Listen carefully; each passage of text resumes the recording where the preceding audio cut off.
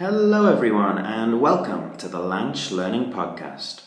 The phrase for today is take the bull by the horns. Hi there, Steph. The phrase take the bull by the horns. Where does this phrase come from and what does it mean? Hi Rob. Now, we don't have an exact date for the origin of this phrase, but it is a rather old one. It comes from the time when people used to fight bulls in an arena. They would try to grab the horns of the bull and wrestle it to the ground. This is a sport that still goes on today in some countries.